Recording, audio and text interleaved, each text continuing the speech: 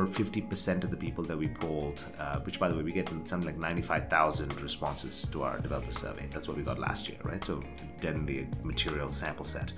And we got, in those results, we realized that over close to half of those folks had written a line of code before they were 17 years old. Coming up on the podcast today, we're talking to Prashanth. He is the CEO at Stack Overflow. This is Tech Talks. It's your twice weekly technology podcast, interviews with technology leaders and a bit of technology news. So if you're into tech, this is the podcast for you.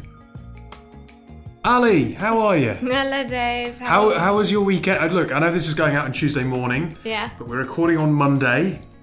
You managed not to be blown away, despite the fact that you're kind of like the size of Piglet. Yeah, I wasn't in the UK this weekend. Oh. But where were you? Thank goodness. I was in France. You've just shown me a picture of the Eiffel Tower, so I should have been able to guess that. Yeah. I was in Paris. It's the first time I saw the Eiffel Tower. It was really beautiful and really big. Did you go up it? No. Oh, why not? I don't know why. I didn't know you can go up it. Sorry, you didn't know you could go up the Eiffel Tower? Yes, look at it. It's just a tower. It's really quite freaky in wind because it moves. You can hear it. Yeah. The wind was quite strong. No.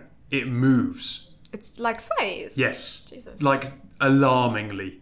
You will be stood at the top of the Eiffel Tower and you will take one or two steps to your left or right to literally correct your balance at times.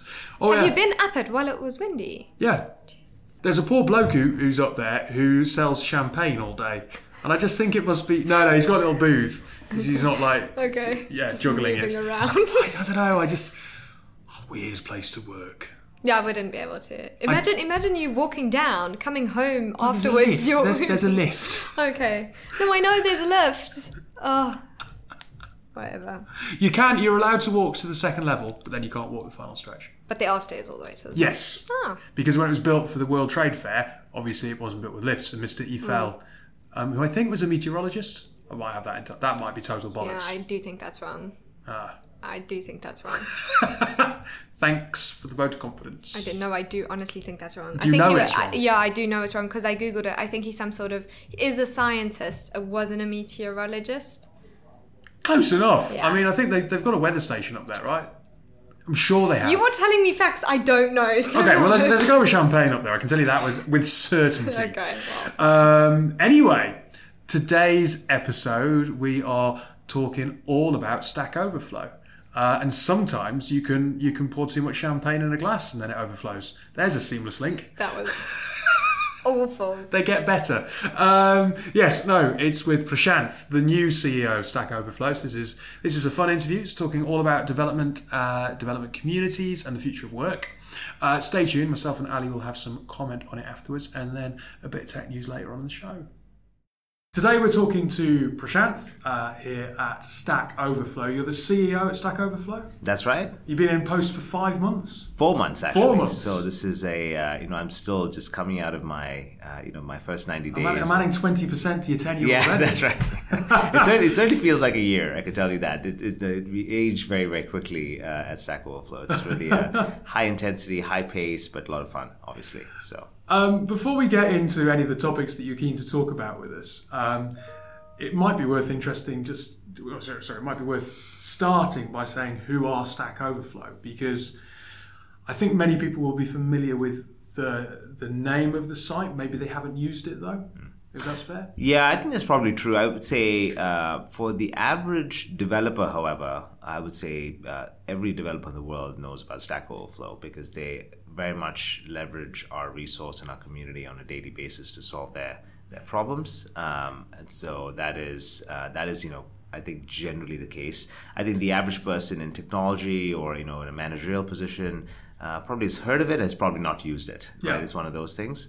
And so we're still we are making sure that the world knows about the impact that we create. And we're basically we like to think that we keep the internet humming because we really operate at such a vast scale in our community that it is just just fascinating. The level of impact that we have. I mean, it's a hugely visited site. I think it's what is it, 50 million rather unique visitors a month.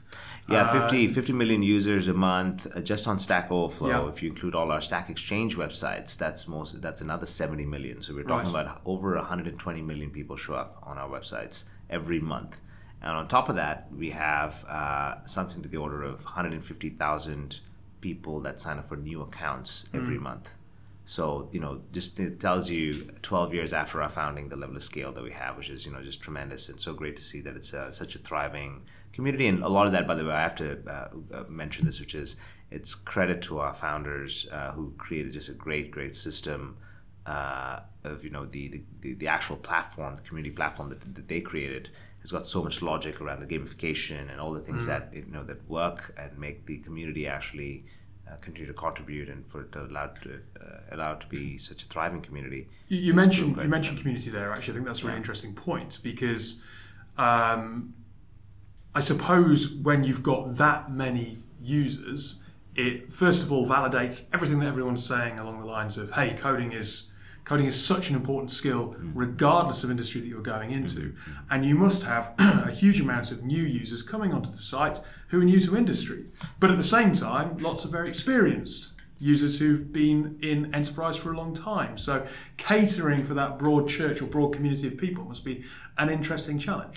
Definitely. I think it is almost an obligation for us, because, if you think about the number of developers that officially exist, if you look at, Evans data, any sort of research data, it just suggests sort of in the 25 million sort of range.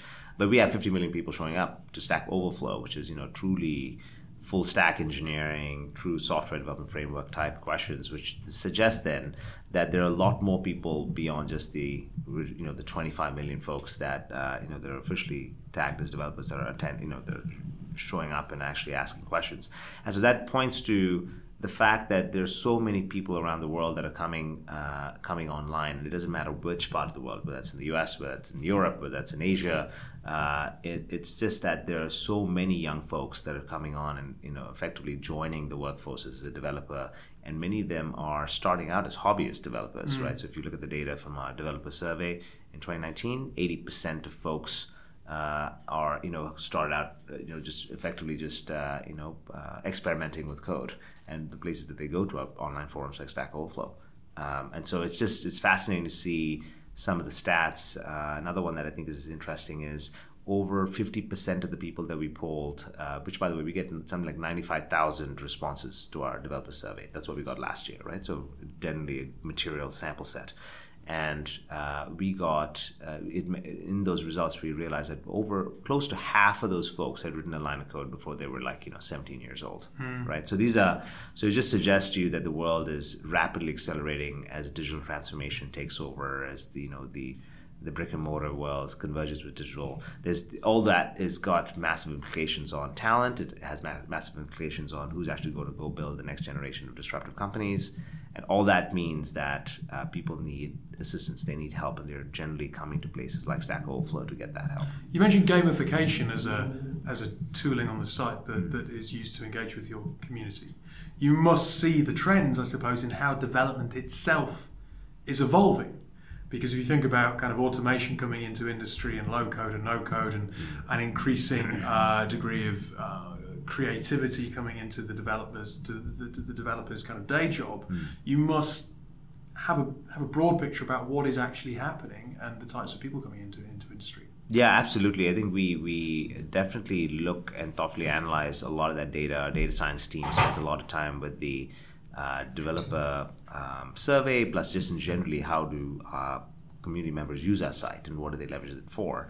And one of the couple of things we're seeing, and this is relevant to my own background, coming from a company like Rackspace where I led cloud services businesses, is that we see a lot of convergence between folks that are writing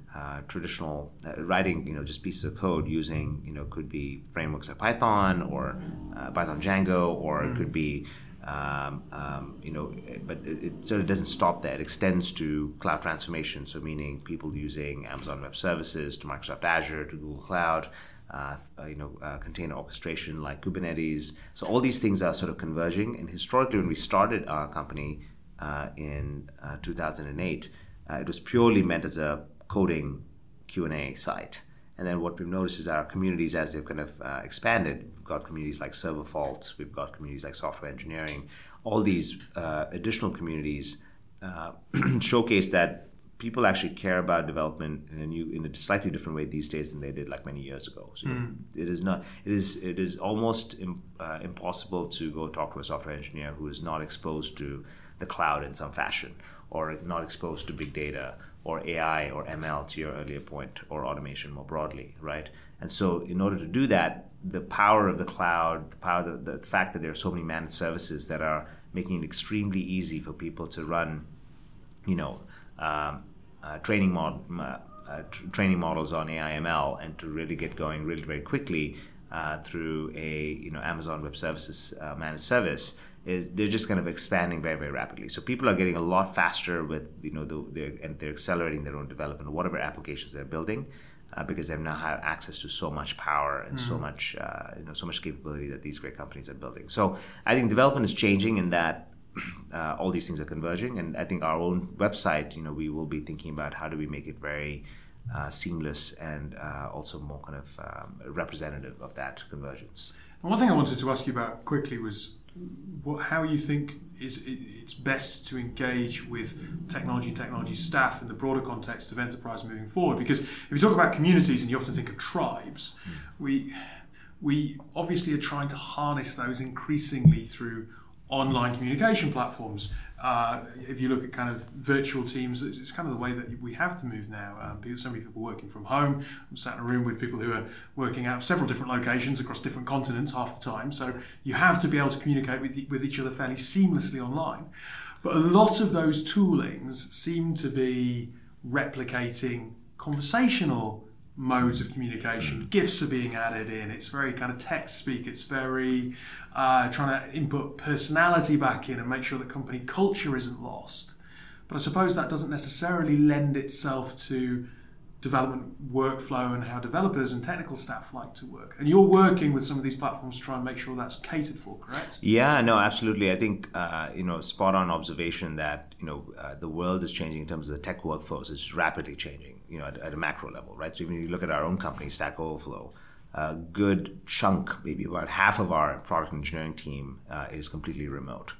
So when we think about the future of work, as that people call it these days, it is absolutely grounded in being a remote-friendly culture and make sure they're distributed teams, because the talent that you need to be able to execute on your grand visions of the product are likely not going to be found in the 2-block radius or in the city of whatever you're based in. So you typically are going to find amazing folks all around the world who are massively talented.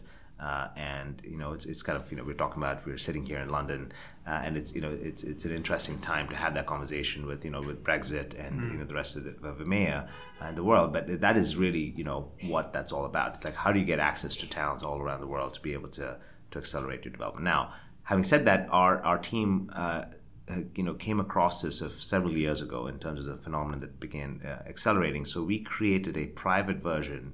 This is one of our 3 products that we have. And this third product is called, our newest product is called Stack Overflow for Teams. So Stack Overflow for Teams is really exactly what our community members experience on the public community Q&A site, but an internal private version of the same thing that allows them to collaborate and share knowledge in the way that they love doing externally, but it's purely for their private information. And the great element of that is that it is absolutely easy to use, because they've been using it. They use it daily in the public community, so it's just effectively the same methods, which is there's no onboarding when we think about how do you open up tools. Secondly, it integrates with everything that they likely use as part of their developer workflow today, which is using Slack for their chat, or using Microsoft Teams. That's another kind of alternative.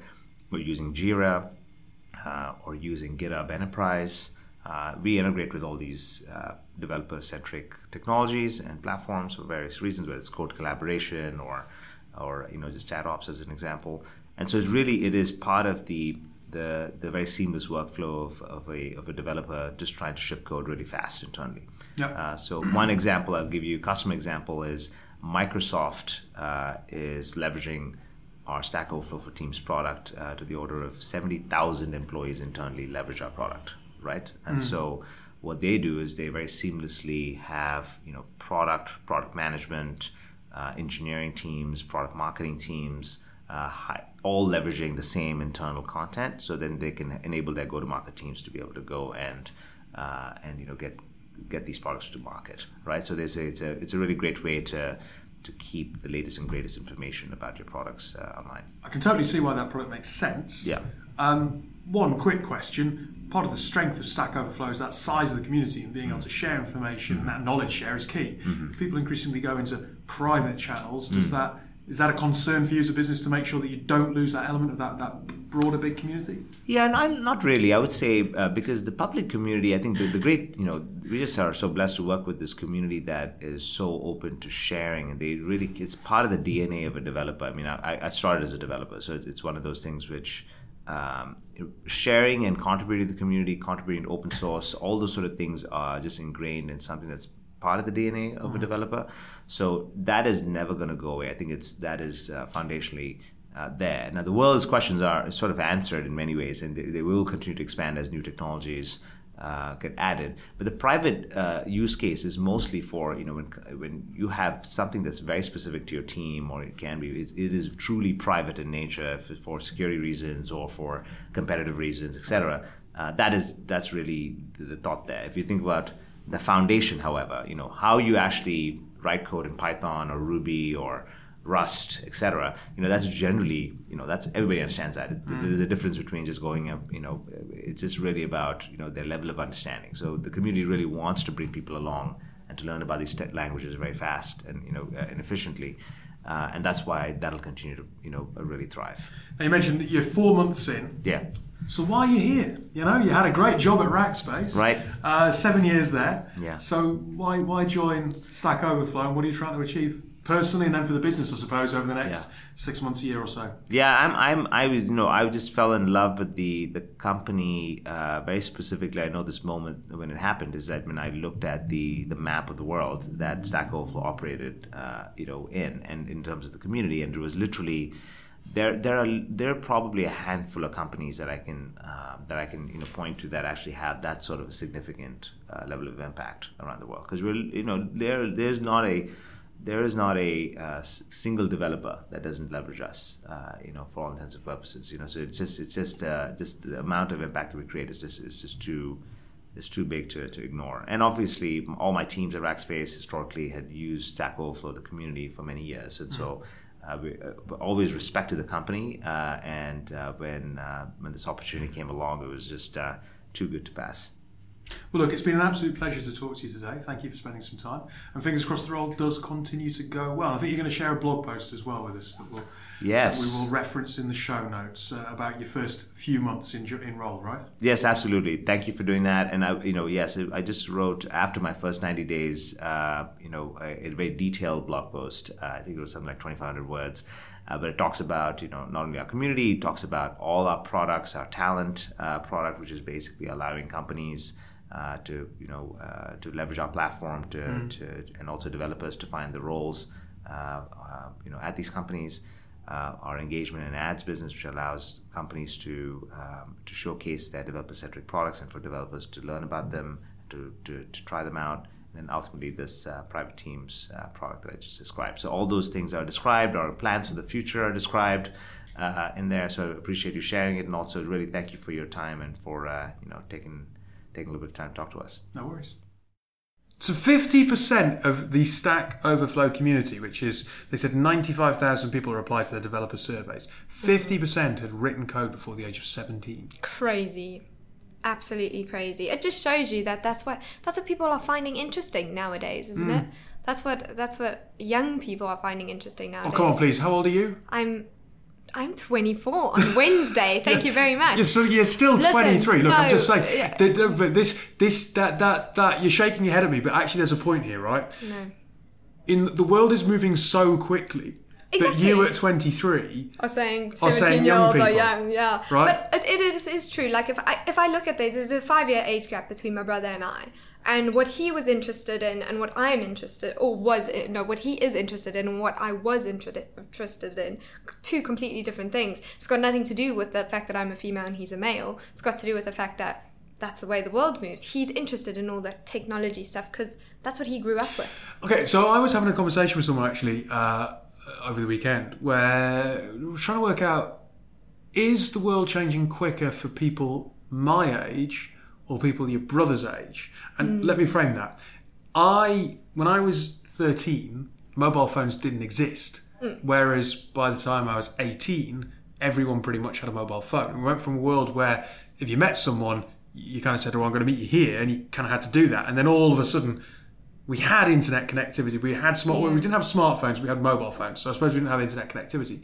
Versus a generation where this stuff's always been there, but it's just incremental changes. I kind of feel like maybe people somewhere between my age and your age went through a bigger period of change where they went from no smartphones to smartphones versus people now who have always had smartphones and it's just faster internet or better internet. Do you kind of get what I mean? I do understand what you mean, but I don't think the question you asked was, is the world changing faster for people your age compared to people my brother's age? That's the question you asked. Yeah, right? and probably not. And I don't think, I don't think so. I think the world's changing quicker for people my brother's age because they keep up with it.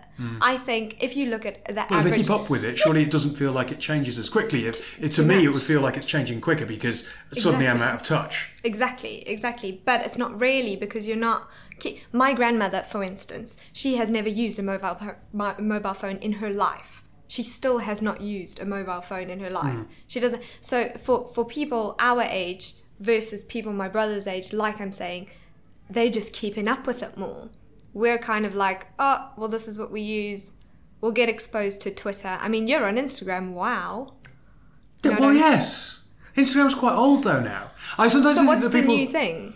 TikTok. I don't know. Exactly. And that's what the shit that's the shit my brother used. There is no watershed, Ali. It's okay. But it's fascinating. It does maybe... I find the change in dynamic of what people are interested in fascinating. Look, it's Stack Overflow, so those 95,000 people are predisposed to coding and being interested in coding. They're on Stack Overflow. Exactly. That's so I assume it is nowhere near 50% of people aged 17 and under have coded, but it might actually be higher than I would think. When I was at school, I would hazard a guess that 1% of people in my school had coded by the age of 17. Oh, would you even go that high? Well, I knew one kid who was into computers and we thought he was a nerd. I mean, not that there's anything wrong with being a nerd. I'm a bit of a nerd. But a nerd in a very, in that very traditional computer geeky sense. I mean, whereas now, I think that coding is just, it's a skill like maths, science and 100%. English is a skill. And I do think you have to be interested in it for you to start it at the age of 17 or before. You're doing that at a hobby at the age of 17. You're not doing it for a career, are you? No. And that's what he was saying, is that most of the people that move into this kind of technology space, working in that space, and join the workforce as a hobby. Yes, because they care about it. Yeah. Now, what pressure does that put on businesses? He talks about the fact that access to talent is needed to accelerate development, which got me thinking, because I often have thought that businesses are forced to adopt kind of a virtual team idea because the talent isn't where they want it to be. Necessarily, yeah. So they kind of go, right, we need to have a virtual team because the data scientists aren't all in London. Yeah. And that it's very much a choice of, if we don't do this, we can't get access to talent. Maybe it's more of a positive choice than that. Maybe it's a case that they're not just forced to do it, but organisations might want to do it because then they can keep pace better. Yeah. So then you're also getting the best talent possible. Well, we always talk about diversity, right? And I think I've been guilty of not thinking about, hang on a minute, you could have a development team in London. Hang on, let me rephrase this. I've always thought the ideal would be if you could have your development team around you in London, if it was cost effective, you would choose to do that. But maybe that's wrong. Maybe actually businesses... You thought that's the better option? Yes. Okay. But maybe businesses would look at it and go, it's better to have 2 people in India, 1 person in Sweden, 1 person in the States, 1 person in Latin America, because we get a better range of skills, we've got better talent, and we're pooling more diverse thoughts. What's the negative on that, though? Yeah. Having 2 people there, 2 people there, 2 people there. Well, of course, I get that. that. But I've always viewed it as organisations are forced down that route because of access to talent, rather than maybe it's a positive choice. I don't know whether I've articulated that very well. No, I understand what you're saying, but I think that if you have 1 person there, 2 people there, what you brought up when you were talking to him in the podcast, when you were talking to him in the interview, you brought up a really important point around company culture. So when you're asking new people to join your company in London, yeah, and I've actually experienced it now with the role I'm working for Nashtec, is that their people are all based in Vietnam. People are like, so who's my team? Who do I sit with every day? When you're hiring the people to work in the head office. Yeah. So that they want to know, okay, so I'm going to be sitting on a computer speaking to you there, you there. Yeah, but let's be honest So where's about the it. dynamics? Like in our office, I sit 3 meters from you, and our communication is a blend of Teams, yeah. teams Yeah. and actual physical, hey, how you doing? I like it when you walk up to my desk and speak to me, but that's course. just how I am. But there's a lot of we people- do have a lot of communication through Teams and GIFs yeah. and whatever else, and Yeah. all ways of communication. I just think that this whole area is fascinating. So was Stack Overflow? Are they bringing out? Because they're saying are they bringing out something similar to Teams? Is that what they? Is that what They're Microsoft's working helping alongside, them? to kind of make it more developer friendly. And I love this Is idea. that just for developers though? Sorry, if you were butting in. Yes. Is it okay? That's I mean, cool. it's just a development workflow within Teams. Okay. I Maybe they can understand. correct us if that's wrong, Okay. in tweets or something. There we go. But I do love as well his point about part of a DNA of a developer is about sharing. It's a community that wants to bring people along. Because actually, the traditional view of the developer is someone who is quite antisocial. Very confined, yeah. Exactly. Maybe not antisocial. This That's is unfair. my work, leave it alone. type Yeah, but thing. introverted Yeah. and not the biggest communicator. And actually, I think that again is unfair. That's a view that's perpetrated by people like me who are outside of that community that just went, our weird mate who sits in his room all day at university, who we all love, but he's a bit different. Yeah. But they're online and they're communicating and they're sharing, and it's a really thriving community. Just because it's not in the same way you do it. doesn't Exactly. mean it's- Yeah, exactly. Look how ignorant I am. Look how ignorant you are. Or certainly was. But one more thing Go on. before we stop talking about that. I went on and I went to go, so they do that development survey, and I went on their website, I went to go look at their stats, and not another gender-based thing, but I do want to point out one really cool thing is I went on there, and majority of females now within the tech space have only been in there for the last couple of years, which just shows that the world's moving in a really positive way. And that a lot of females are joining the development industry, and it made me really happy. So thanks for your development survey. You Stack can't see the Overflow. thumbs up and the genuine smile on Ali's face. Oh, it really did. Yeah. Made me happy, yeah. Prashanth, thank you for coming on Tech Talks. We're going to take a short break, and when we are back, we're going to be talking about drugs, pills, pharmaceuticals, a bit of technology news. Once a month, Tech Talks opens the Tuck Shop, a YouTube tech news roundup, which is kindly carried by Disruptive Live. Disruptive Live is the UK's first and only 24/7 TV channel for the technology industry. Stay up to date with all the latest industry news by following our regular talk shows broadcast live across the Disruptive Live website and social media channels. You can also catch Disruptive Live at some of the largest global technology events, broadcasting from London, Manchester, Singapore, Dubai, and many more.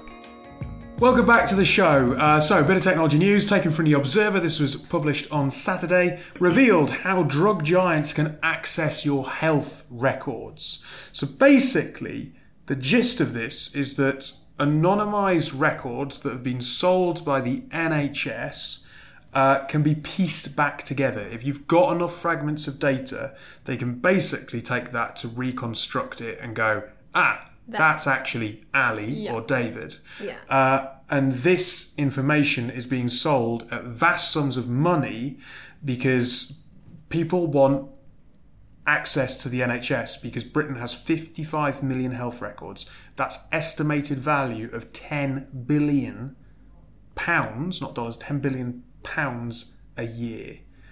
Absolutely colossal resource. Several threats to kind of think about. If Google, for instance, were to use this data and end up finding a cure for cancer, then it would then sell the cure back to the NHS for huge sums of money, then I think we could say we have missed a trick. And people might go, well, hang on a minute.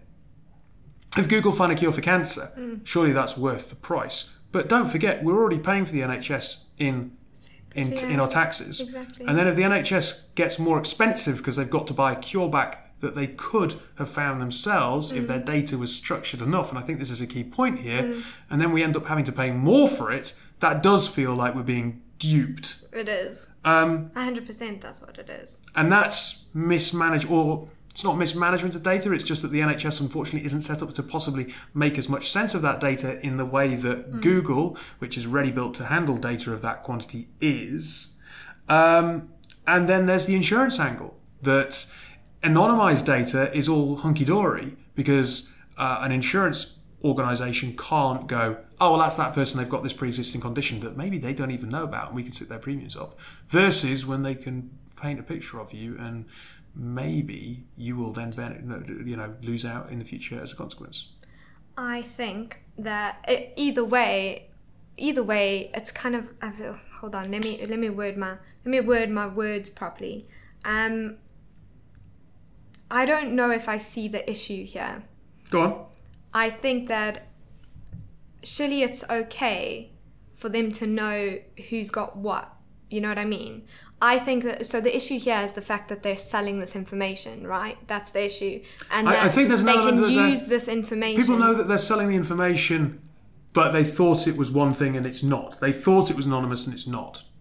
Well, I mean, the NHS is selling it as anonymous, aren't they? Yes, but then... It's not the NHS's fault, well, is it? Well, yes, because they're saying that they're selling anonymous data, but in fact it's not anonymous because it can be pieced back together. Well, when they're selling it, it's anonymous. Well, yes, but they have enough... They know whether or not this can be done to the data. Do they? Yes. I don't know. I like the NHS because I understand. I feel like they've really helped so many people. They help so many people. Look! This is not an attack on the NHS at all. I know. But there does need to be some clarity, and I think this has to do a lot with people's understanding of data and how it works, and their lack of understanding. Yeah. And if patients do not want their data to be used for research, they have to actively opt out of the system at their GP surgery. I have no problem with my data being used for research, right? For research, if it leads to cures, if it leads to better drugs, cheaper drugs. You have a problem if we have to pay more.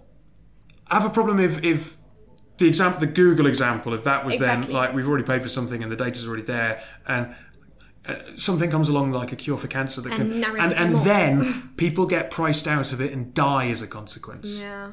No, that's wrong and a bit grey. But I go to my doctors regularly-ish. I've never ever, I don't think, been given the choice of opting in or out. No. With regards to my data, I'm not aware of ever having been asked that question. And if someone are they saying they do ask that question? Is that well, it says that you have to actively opt out of the system. But have you ever been asked whether or not you want to? No. Maybe they're saying you have to phone them and be like, don't use my information. Yeah. And the point is that NHS data is increasingly sought by researchers and global drug companies because it is the largest, most centralised public organisation of its kind in the world with unique data resources. Data is so valuable and it puts a real premium on the NHS. And I think most people in this country would feel somewhat nervous if they realised the real value of that data and then realised that it was accidentally being sold off on the cheap. Or it was being sold off on the cheap without them really realising, or even worse, being tricked. I think that's the issue here, is that people are just not aware of it. I mean, look how unaware I am. Yeah, look, I'm fairly ignorant of this. I don't know. Why do we always end these things on such a bad note? Is it like my weekly depression corner for you? Yeah, and it's a Monday, David. It's not, it's Tuesday now. Well, it's Tuesday. Even worse, Suicide Tuesday. Suicide Tuesday? You never heard of Suicide Tuesday? No, I don't think we should be talking that up. I promise you, it's a thing. People are more sad on a Tuesday because you're so far away from the weekend. Well, let's think of a happy thought then to finish. Good. I've heard of Evil Tuesdays, but not Suicide Tuesday. But there we go. Babs. Come on, think of something. Come on, think of something fun to finish on. Okay. You're the happy one. I know. I'm trying to think of like a joke or something, but I don't have any really good. Oh no, jokes. I've heard your jokes before. They're bad. No, I know. I don't have any new ones. All right, look, I think we will end it there. Thank you guys. Thank you for tuning in. Prashanth, thank you for being our guest. And we will be back on Valentine's Day. Oh, week of love. There's our happy thought. Bye, guys.